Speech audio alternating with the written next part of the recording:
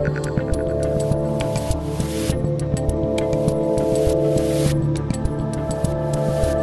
Dave Rubin, and joining me today is the junior senator from the great state of Missouri and the author of the new book, The Tyranny of Big Tech, Senator Josh Hawley. Welcome to the Rubin Report. Thanks for having me. Senator, what are the chances that this video is not going to be algorithmically depressed by YouTube? Do we have any chance that anyone's going to see this thing?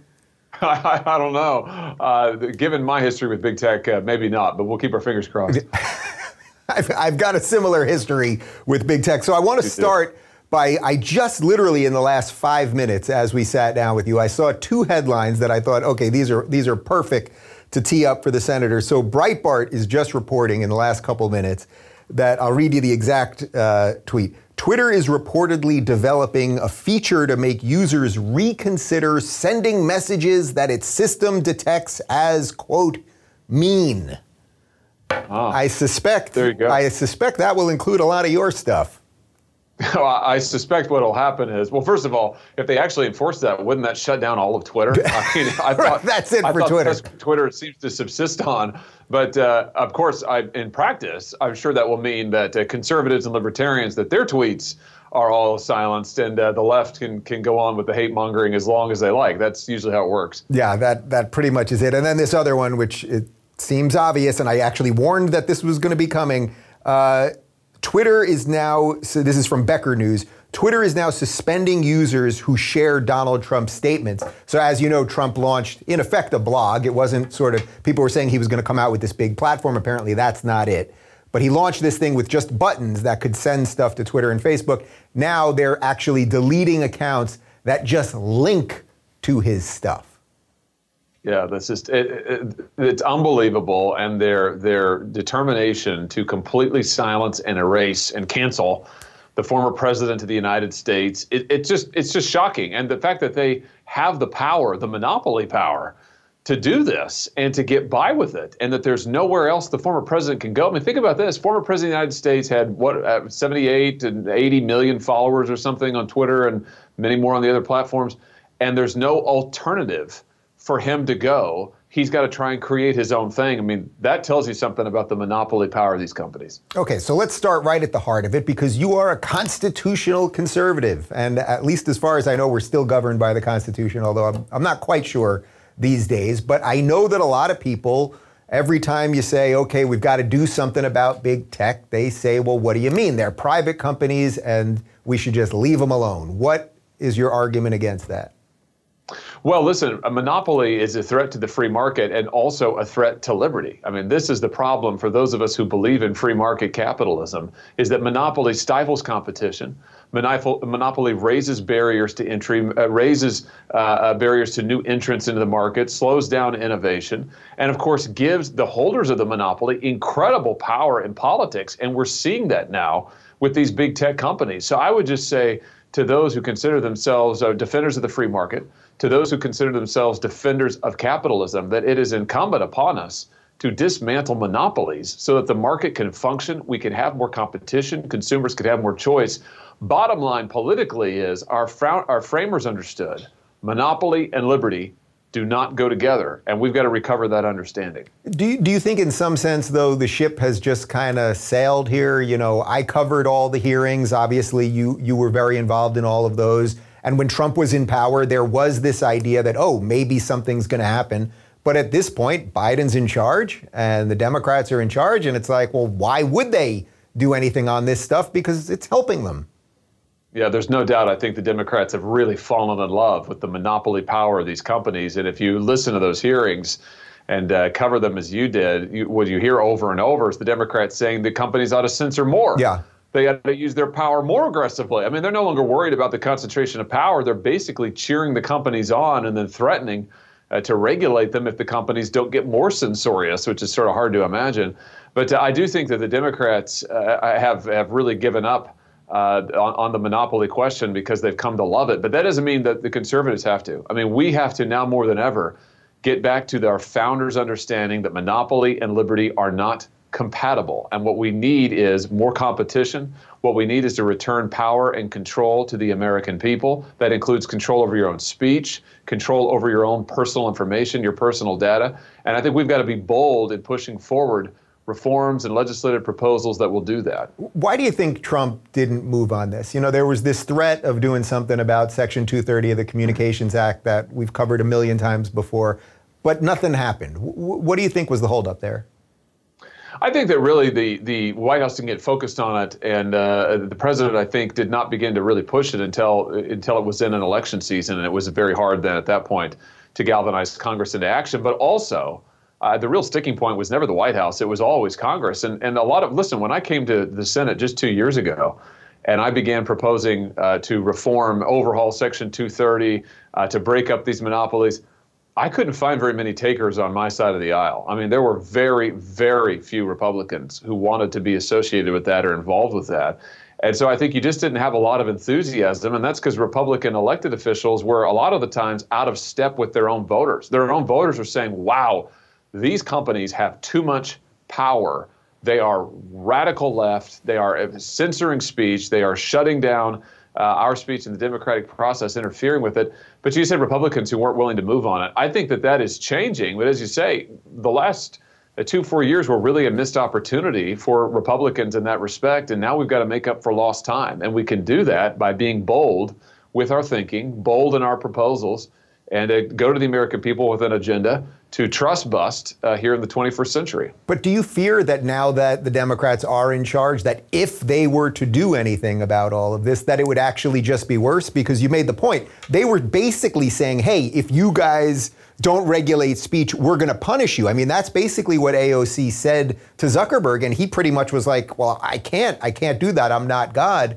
But now that they have the power, like, it's hard for me to envision basically them using that power to expand freedom. Yes, I agree with you. And I think this is one of the reasons why I'm very, very skeptical of increasing government regulation over the companies, especially the way the Democrats want to. You know, the Democrats want to further regulate the speech content that's on the web and that's on these platforms. I mean, that's what they really want to do. And they want to tell the companies that you need to define this as offensive, and you need to define that as threatening, and you need to take down this. That, I think, is exactly the wrong way to go. We don't need less speech. We need more speech. We don't need more political control. We need less political control and more freedom on the internet and everywhere else. So I think that the way to go is not to increase the government involvement, but to break the companies up. I mean, let's get the free market involved again. Let's get some competitors in that space. And the other thing I would say is let's give people the right to sue these companies, these monopolies, if they get deplatformed and they're treated in bad faith. You know, it used to be, I mean, it still is true in every other walk of life, every other industry, that if a company violates its contract with you, you can sue them. Well, with big tech, you can't sue them if they violate their terms of agreement because the federal government protects them, immunizes them. That's Section 230. I think we ought to withdraw that and allow people to sue if they're treated in bad faith by these companies, if these companies violate their terms of service. I think that could be a game changer. Can you talk about what actually breaking them up would look like? Because I've seen a lot of my more libertarian friends basically say that is the answer. Like they've just sort of hit the end. They got to the end of the road and it's like, all right, we don't really like to do this stuff, but I think they're kind of with you. It's like we have no choice. What does that actually mean? So, okay, we're going to break up Twitter. Like, what does that really look like? Well, here's where I would start. I would start by making these companies spin off all of the various industries that they've tried to consolidate under their control.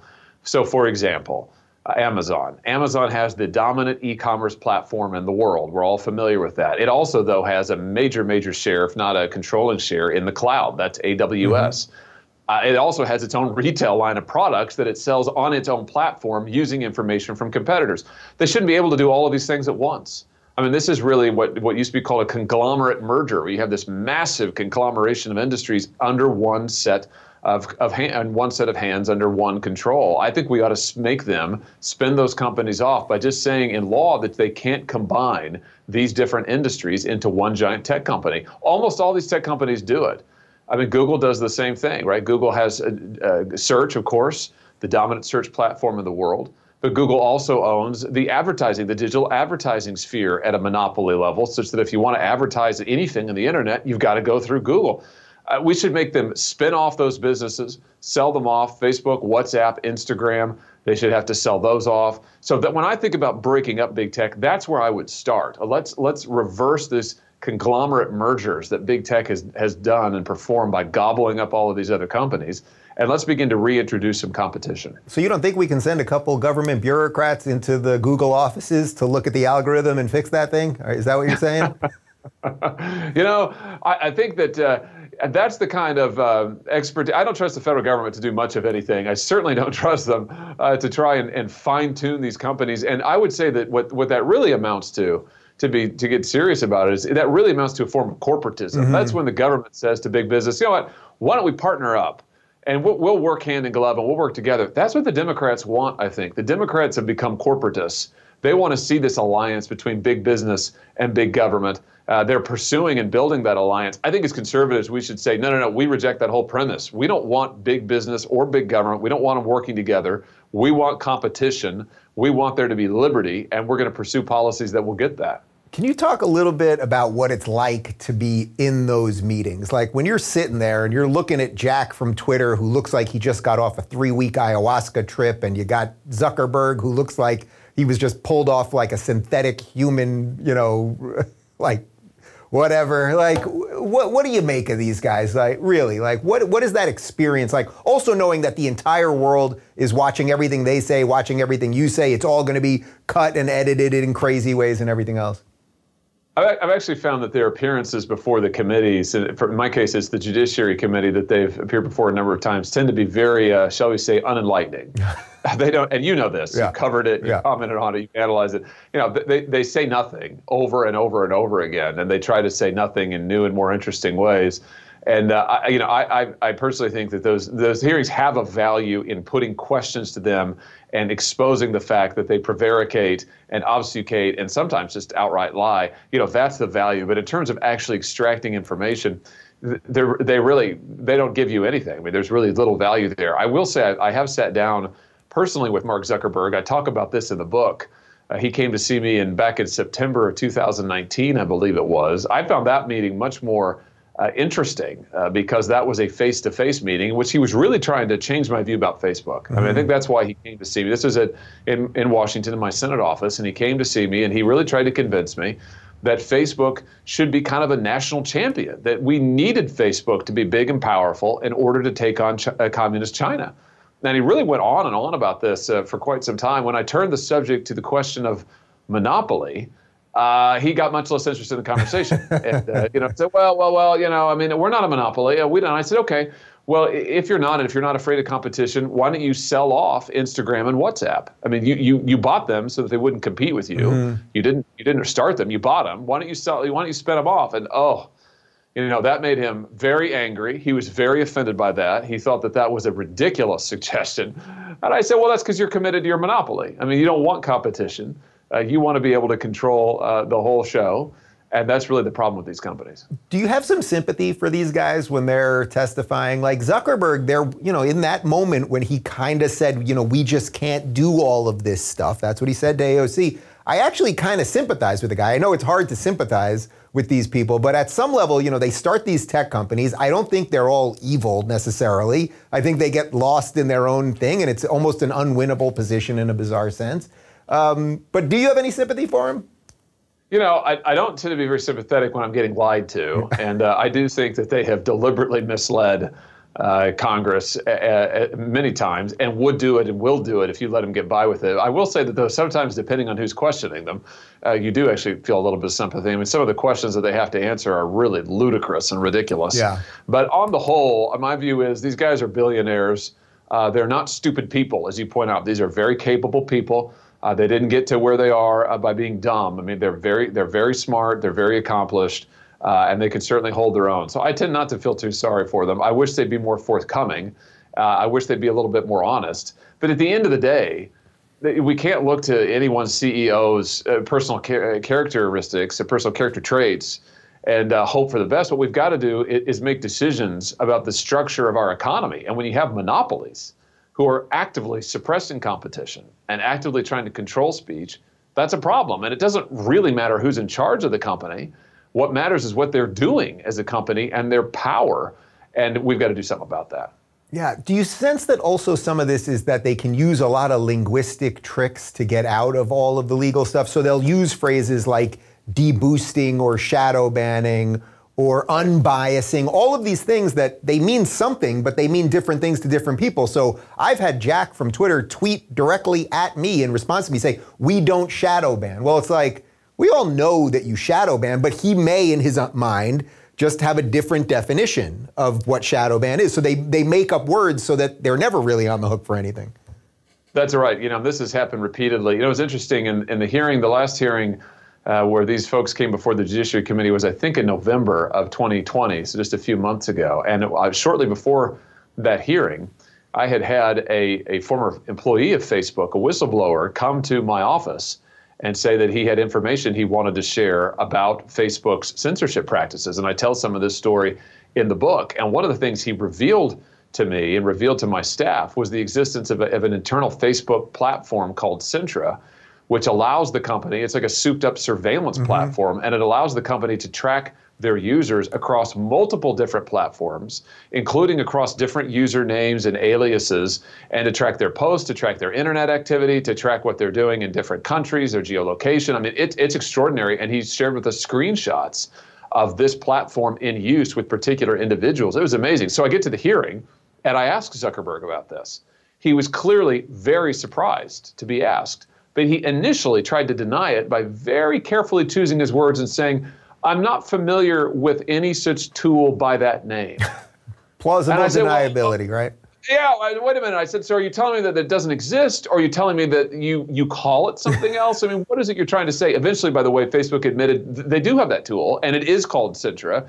So he was wrong on all counts, but he engaged in this back and forth with me where he was desperately trying to thread this needle to not outright deny it, but to suggest I was wrong. And that's what they do all the time. Does anyone go to jail after any of these things? I mean, I know not Zuckerberg or Jack Dorsey from Twitter, but like when they do that sort of pretty much lie thing, does anyone ever get punished for lying to Congress anymore? Is that a thing? Not really. No, not really. I can remember a time that a Google executive testified also before the Judiciary Committee, and I was asking him about the tracking that Google performs on its Android phones. And I said that, even if you turn off the location services on your phone, it still tracks you, right? And he initially outright said to me, no, that's not accurate. I said, really? And so we started walking through it. And I said, I thought that even with location services off, the Wi-Fi function on your phone still scanned for other Wi-Fi in the area, still made a note of it, still stored that information, and still communicated it back to Google. And then he said, oh, well, yeah, that's true. I said, well, so it's still tracking you. At which point I said, well, I wouldn't use the word tracking. I mean, so there you go. I mean, where it's this constant game to get them to be honest with you, sometimes about the most basic stuff. I mean, I often think that these tech folks, when you put them on the stand, if you put them under oath, if you asked them if the sun was shining outside, they would prevaricate. Say, oh, well, define sun. Yeah. So that's how these hearings go. Do you think some of your involvement of this is not only because I know you actually care about the Constitution and freedom, and I want to talk about lockdowns and a lot more, obviously, but also because you're younger than the average senator, and partly what we have going on here is a 78-year-old president. And I'm here in California, I got like a 106-year-old senator in Feinstein. Like we have these old, and I don't mean that to be ageist, Pelosi. We have these old, and even Trump was 74. He would be 75 right now if he was president. That baby boomer generation is just hanging on to power too long. And now there's these new industries and they don't know how to react to these things. I do think there is a generational component to this. I think there's no doubt about it. And I can tell you just from my experience in questioning on the Judiciary Committee, there were multiple times where I would be asking a line of questioning that this is really not earth-shattering stuff. I mean, this is even about location services we were just talking about. A lot of people know that.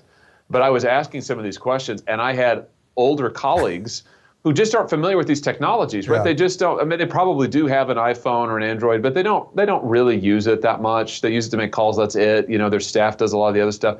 And I had them come up to me afterwards and say, "I've never heard that before. Is that true? I wasn't aware that any of this was going on." And that's been a pretty common response. I think that's just generational. I think that they're not as familiar with this technology, and that's one of the reasons why in these hearings, you've really seen, especially a couple of years ago, you could really see the tech executives tie up members of Congress in knots because the initial question might be pretty darn good from a senator or congressman, but then the response, they just wouldn't know how to respond, and the tech CEO or executive would give a prevaricating response, and then there was no follow-up. There was no way to untangle that web that they had just spun. So I'm glad that as more people get focused on this and spend more time getting prepped for this, I think Congress is getting better at doing oversight. But to go back to an earlier point, we can talk all we want about oversight hearings, lots of talk. We have to do something. We can talk all we want, but the time has come to do something about this. And the book that's partly what this book is about. Yeah, okay, so we're sort of dancing around all the topics in the book, but let's talk about the book. So it's called The Tyranny of Big Tech, and ironically, the book almost didn't get published. Can you explain what happened there?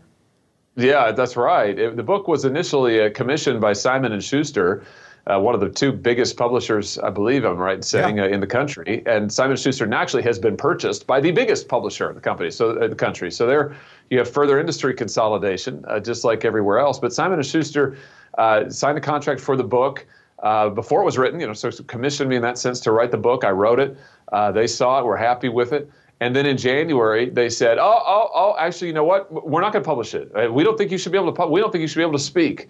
And they said that, actually, they said to me nothing. They never reached out to me personally. I read this in a press release. That's incredible. So they nenever reached to anyone on your team to say, I mean, just even legally, you'd think they'd have to reach out to your lawyer to say, hey, we're severing the contract or something. What they did is that they sent, I think they made a phone call, an informal phone call to the folks to my agent and said, we're gonna cancel this. But they didn't reach out to me. They didn't send a letter. Then they did a press release. And he said, well, why? What are you going to say? And it's like, well, we'll be putting out a statement. And so it's like, well, I guess we'll read it. I guess we'll read the statement, which is what I did. I read their statement, which directly, I can't remember the exact words now, but basically said that, Hawley helped incite a riot on Capitol Hill. And you get the impression from that, I was there at a criminal riot, a rioter on the Hill. Totally false, 100% false. They knew it was false. And the whole reason they did it is because they went along with the woke left mob that wanted to cancel, and still does, wants to cancel conservatives, wants to cancel Trump supporters, wants to cancel anybody who will not bow down to their woke mentality and their woke agenda. And I wouldn't then, and I won't now. And I'm delighted that the book found an independent publisher who had the guts to publish it, who believes in, free speech, a pretty basic American value, and now people can read for themselves. Yeah, well, let's give Regnery a little shout out here because they're the ones that picked up the book, and they've picked up a couple other controversial books. The Parasitic Mind by my friend Gad Saad, another one really going after the woke, and they picked him up as well. What is it that you want people to mainly take away from this? I mean, is it just so that they understand the issues better? Like, what do you want the average person to do after they read this book? Well, I want them to say that, first of all, there's no reason we have to accept the power of these tech monopolies. We don't just have to accept it. And I think that's often what we're told. Well, this is just how it is. And yeah, if you use these platforms, as overwhelming majorities of Americans do, you're just going to have to get used to having your data taken from you. And you're just going to have to get used to being spied on all over the web. And you're just going to have to get used to your children being tracked. And that's just our economy. That's how it is. It's not how it has to be. It's not at all. We can do something about that. These tech companies got big and powerful with the help of government. Now it's time to cut them down to size and restore the free market. So I think that's the message. I want people to feel a sense of empowerment, that things can be different, and they will be different if we demand it. And also, we've got some control in our own lives. We need to address this situation politically and legally. We need to cut these companies down to size. But also personally, we can do things that will take back control. We can spend less time on the platforms. We can take steps that will limit their ability to spy on us.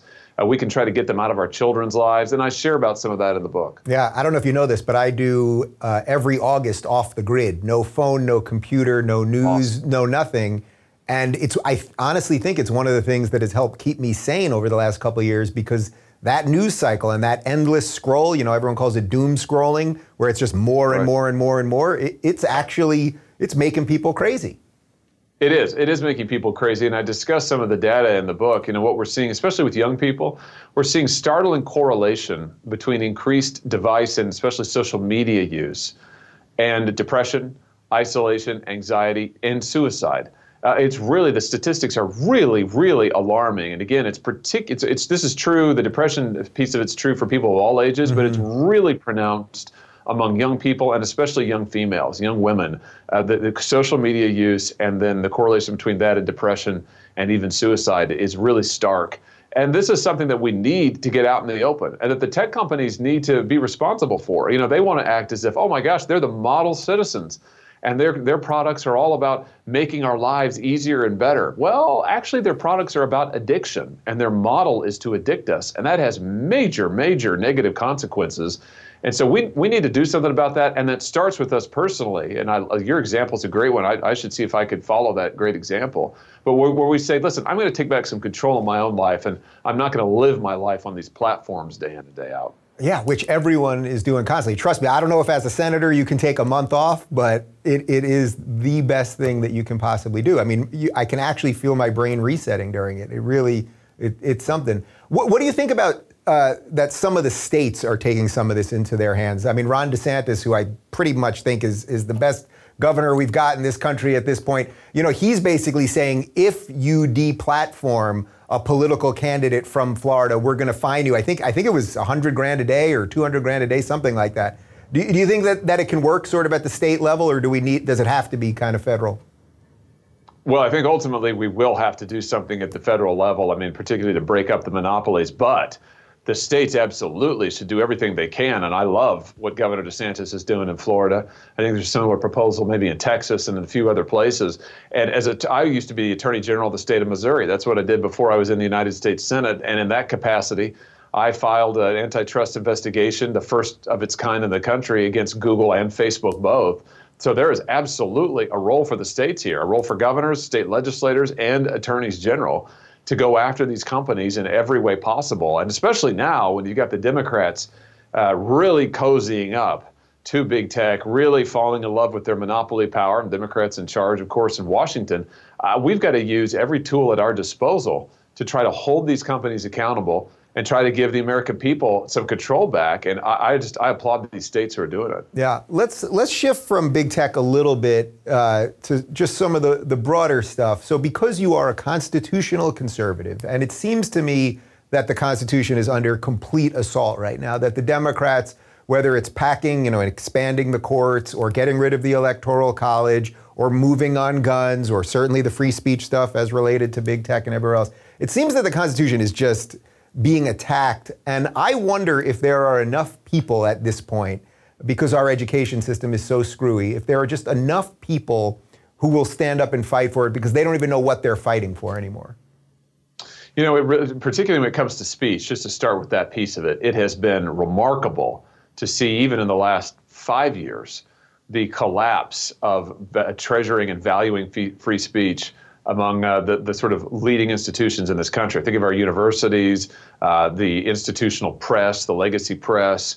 These folks who used to be, even though they were leftists, used to be defenders of free speech to some degree, and now are not at all. In fact, to the contrary, if they disagree with you, they want you silenced. If they disagree with you, they want you canceled. So this, I think, is a remarkable development, and a really, really dangerous one. Because if we're not free to speak, then we can't deliberate. And if we can't deliberate, we can't have self-government. I mean, the whole idea of our republic is that the normal people, everyday people, should have control over their lives and control over their government, and we ought to be making the decisions. And we make the decisions because we talk together and we're able to converse together. And if we're not able to do that freely, if you've got these companies or the government interfering and saying, nope, can't say that. No, you can't express that view. Nope. I mean, my gosh, how is our democracy to go on? So I do think that we are at, to your point, as constitutionalists, we're at a moment of great peril.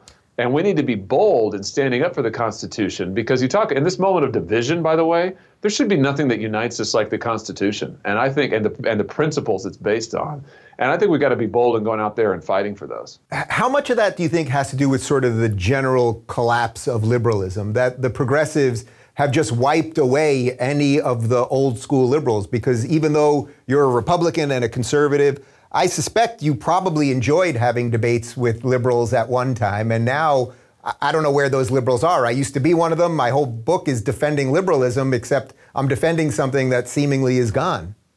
Yeah, I think that's right. I do think that when you think about the liberal tradition that this country is part of, the tradition of freedom of speech, freedom of worship, free government, that is something that today's so-called liberals really have abandoned.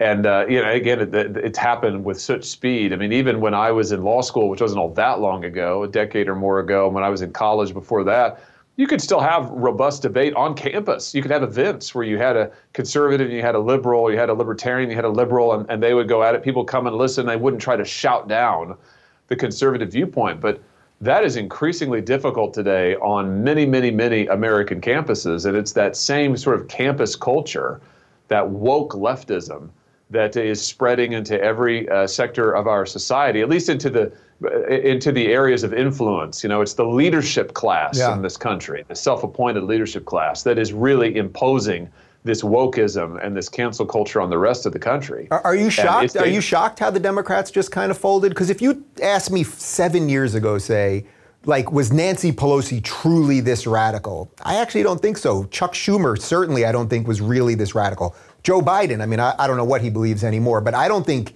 he's ushering in all of this now. I mean, are you shocked how quickly they all folded? I'm very surprised at how hard to the left they have turned so quickly. And I think what it probably tells you is that for decades now, their commitment to core constitutional principles has been weakening. We saw it earlier, I think, with freedom of worship. That has been one where that used to be a very bipartisan issue. It used to be that people would say, hey, religious liberty, that is a core constitutional conviction, and whatever faith you are of, or even if you're a person of no faith at all, like, we should all be able to agree, protect religious liberty.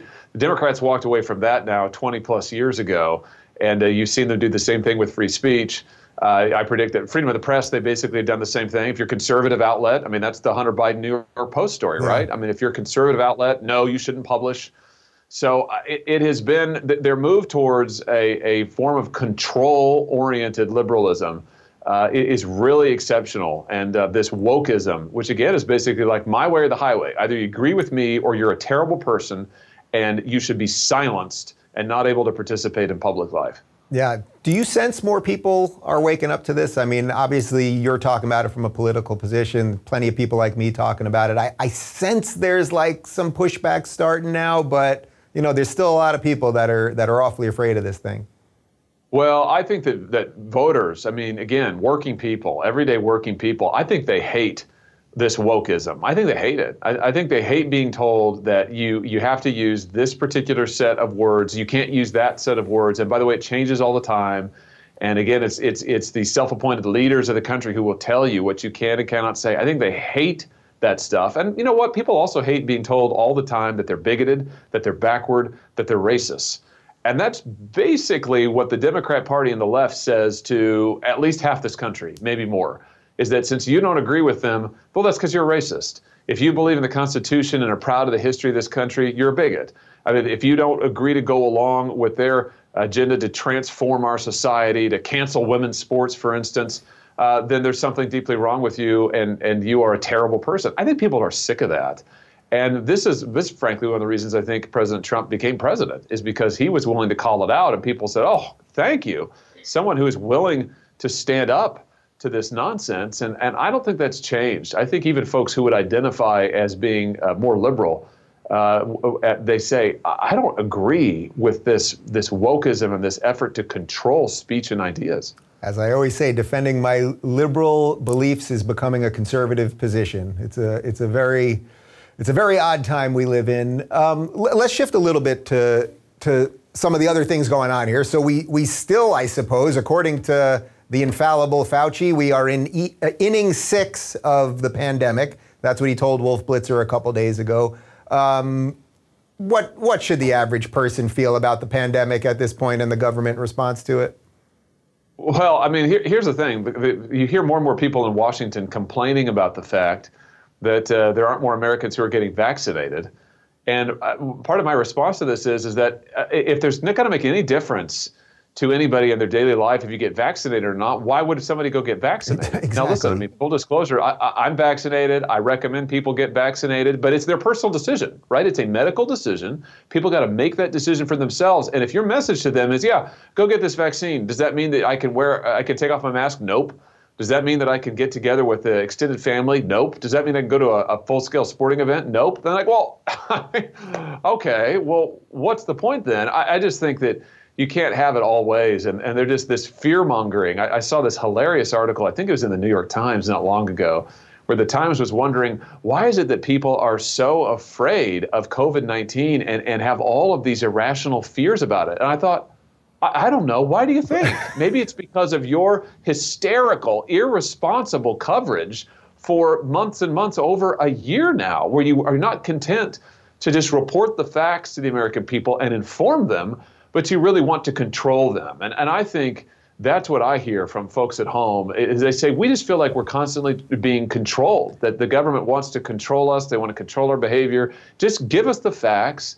Tell us what the real situation is. And then, you know what? We're pretty reasonable people. We'll do the reasonable thing. But that doesn't seem to be what the experts in D.C. want. Do you think it's in some ways too late to fix that the expert class and the intellectual elite class, they have so either often been wrong or misled us, or however you want to characterize it, that I don't think people want to listen to them anymore? For example, it's a year and a half past 2 weeks to flatten the curve. Those first 2 weeks, everybody wore masks, everyone socially distanced, everyone stayed at home. We did exactly what they wanted us to do. Now we don't even talk about that phrase anymore because it would sort of show how ridiculous this all was. Yeah, and the goalposts have constantly moved. I think to your question, has the leadership class ruined its credibility? Yes, they have. I mean, this is part of what we see going on in the country right now, is that everyday, normal, working people, they don't trust the leadership of this country. And that's not just the political leaders, the elected leaders. They don't trust people in the leadership class, the media, the legacy media, the press, the leaders of the major corporations. They don't trust them because they think that those people, A, live differently than the rest of the country, B, don't understand the rest of the country, and C, want to control the rest of the country. And you know what? They're pretty much right on A, B, and C. I mean, that's pretty much true. My view is that you hear all the time, usually from the experts, about how, the typical American and the typical American worker, doesn't work hard enough, isn't well educated enough, isn't willing to take the tough jobs. I don't believe any of that. I think that's exactly wrong. The typical American is the hope of this country. The problem is with the leaders in this country. The problem is with the leadership class in this country, and they are desperately trying to hold on to their power while telling everybody else what they can and cannot say and can and cannot do with their lives. And I think people are sick of it. Where are you guys in Missouri at right now in terms of lockdowns and regulations and all that stuff? Well, we never had actually a statewide mask mandate. We have a Republican governor, and he said, listen, I'm going to give the local states the local cities and counties the ability to make their own decisions on masking and so forth. And I thought that was the right decision. So we never had a mask mandate in the state of Missouri. And now those counties that did have a mask mandate, most of those are now gone, or at least they're significantly relaxed. And our numbers continue now to be very, very low. And the vaccine deployment is going forward. More and more people are getting it. So, I thought that my state actually took a very sensible approach to this, which was give people the facts. Put it out there. What's the infection rate right now? What's the total number of cases? How many people have recovered? And break it down county by county. Let people see all of that. Let them make their own decisions, and then let local municipalities make their own decisions. I thought that was a pretty good move.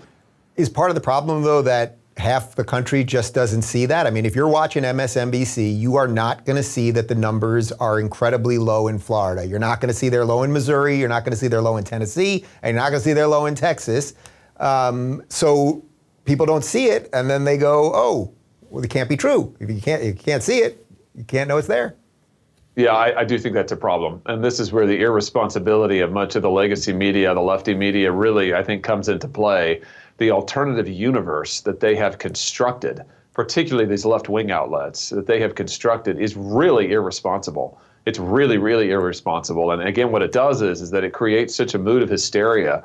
Then the people, they can't get the facts. They have trouble making a rational choice. And then ultimately they feel betrayed. When it turns out that so much of the hype is wrong, with so much of it's disinformation, then they say, okay, well, I'm never going to trust any of these people ever again. In some cases, I mean, just their outright falsehoods that they've told about this pandemic. I just remember, on that point, back in the early spring last year where we were lectured and heckled and told, do not wear a mask. Yeah. You're un-American if you're wearing a mask. Why are you wearing a mask? People naturally, I remember this in March, I think, of last year, people were like, oh, well, maybe I'll get a mask and wear that. And, the hectoring, no, you mustn't wear a mask.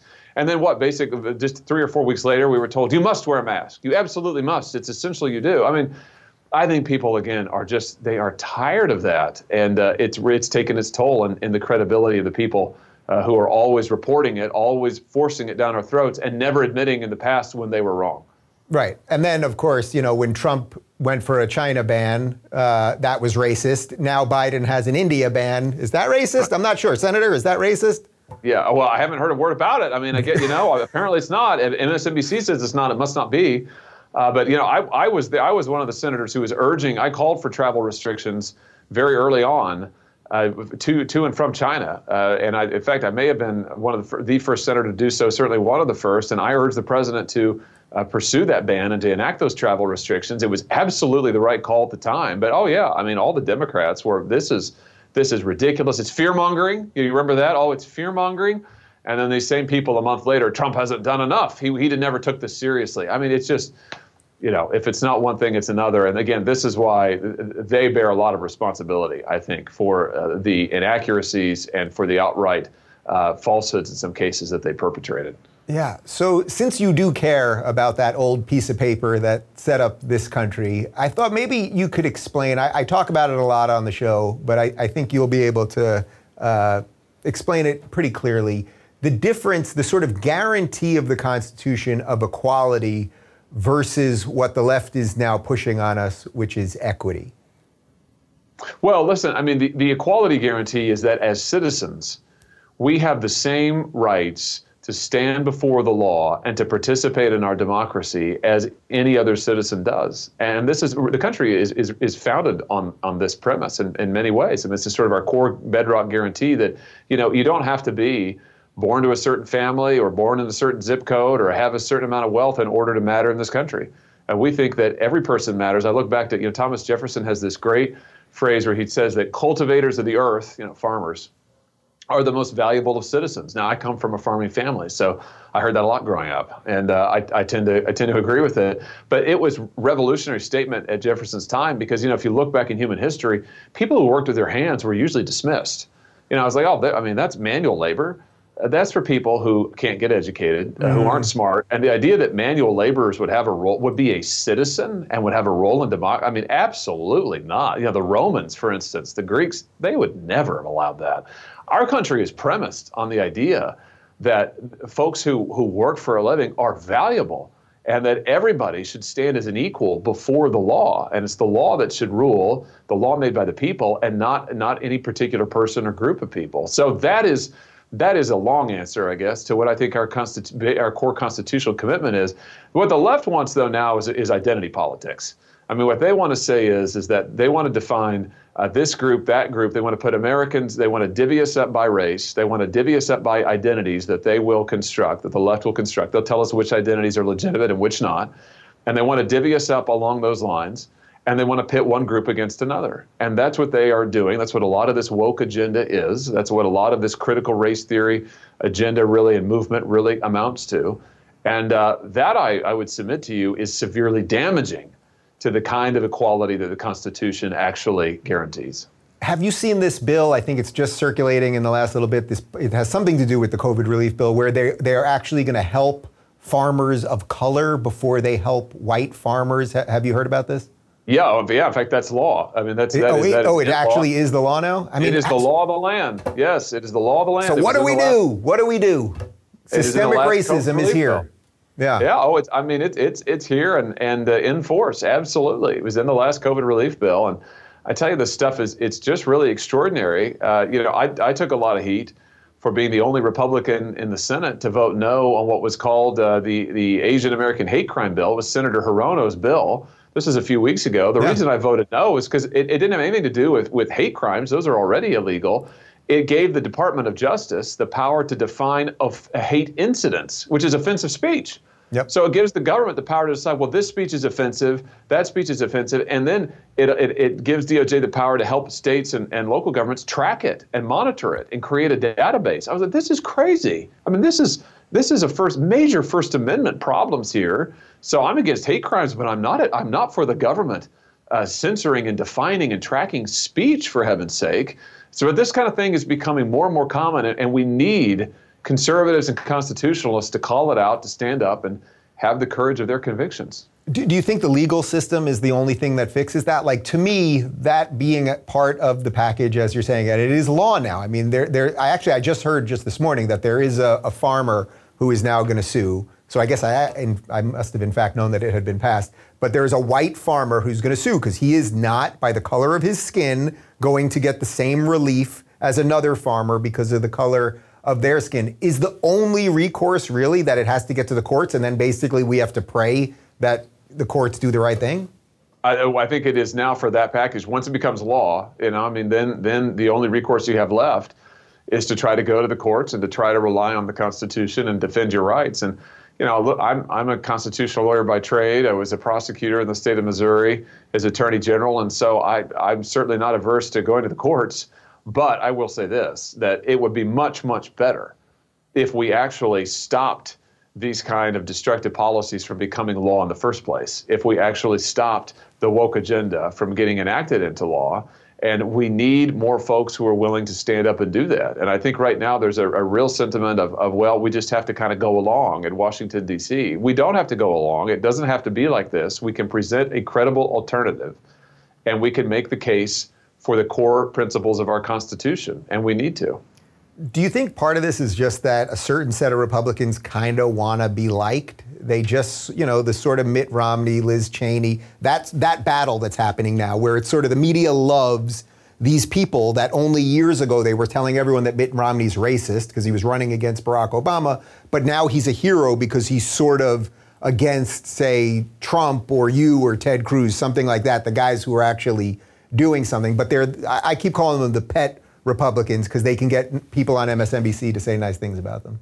I do think that the media is really invested, the legacy media, establishment media, the leftists are really invested in this idea of a Republican civil war. And so they really want to create conflict and play it up between establishment Republicans and conservatives or populist Republicans. I can just tell you, from being home in the state of Missouri and talking to actual people, actual voters, they have no interest in a Republican civil war. There is no such thing. They've made up their mind. They're like, what's the conflict? Right. I mean, they don't want to go back to open borders and to ruinous trade policies and to liberal globalism. They don't want to go back to that at all. So they're like, what's the conflict you're talking about? No. They want to go forward. They want to know what we're going to do to stop this radical left woke agenda that President Biden is trying to force down our throats, is trying to ramrod through the Senate. I mean, and then they want to know going forward what we're going to do to actually defend our Constitution, to actually get jobs back in this country, manufacturing back in this country, and give working people a voice again. That's what they want to know about. And I think that this media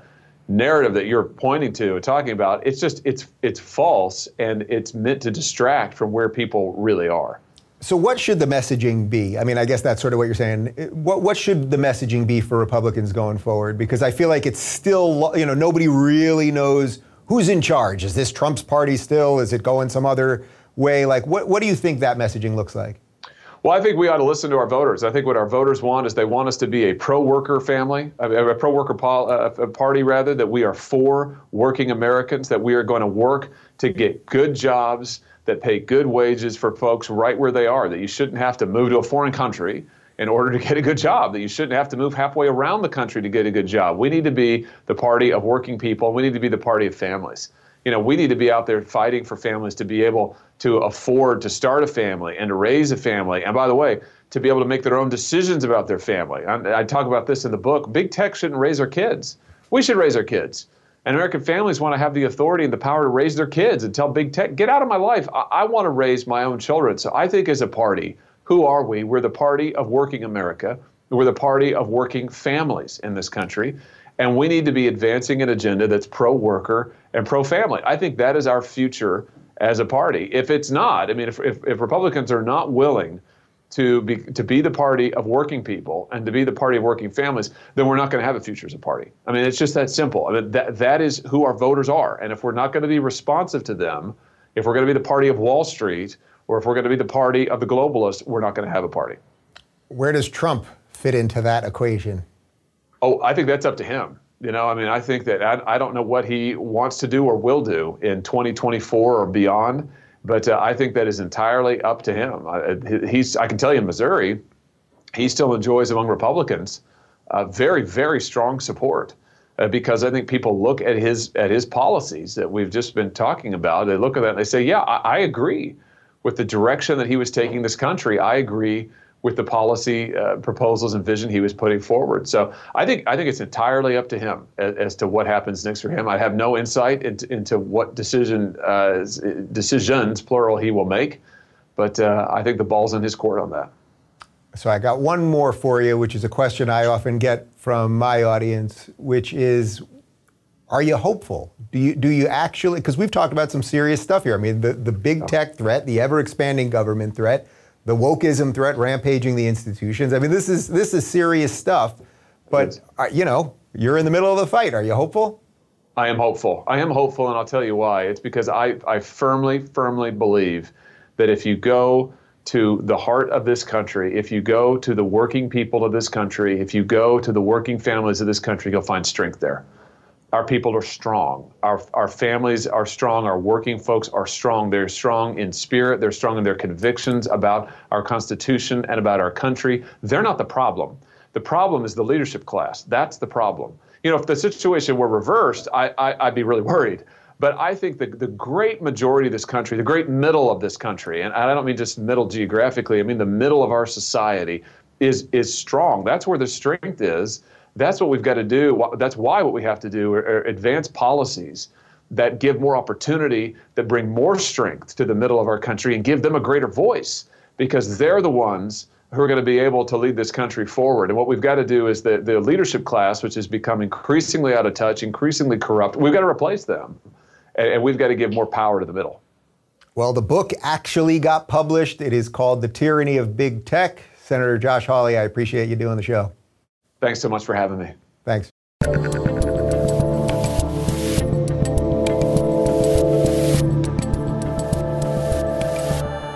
Thanks for tuning in, everybody. Be sure to subscribe and rate this podcast. And don't forget, you can watch my direct messages live on Blaze TV and YouTube every weekday at 11 a.m. Pacific, 2 p.m. Eastern. And of course, if you want to connect with me personally and get early access to my sit-down interviews, join RubinReport.locals.com.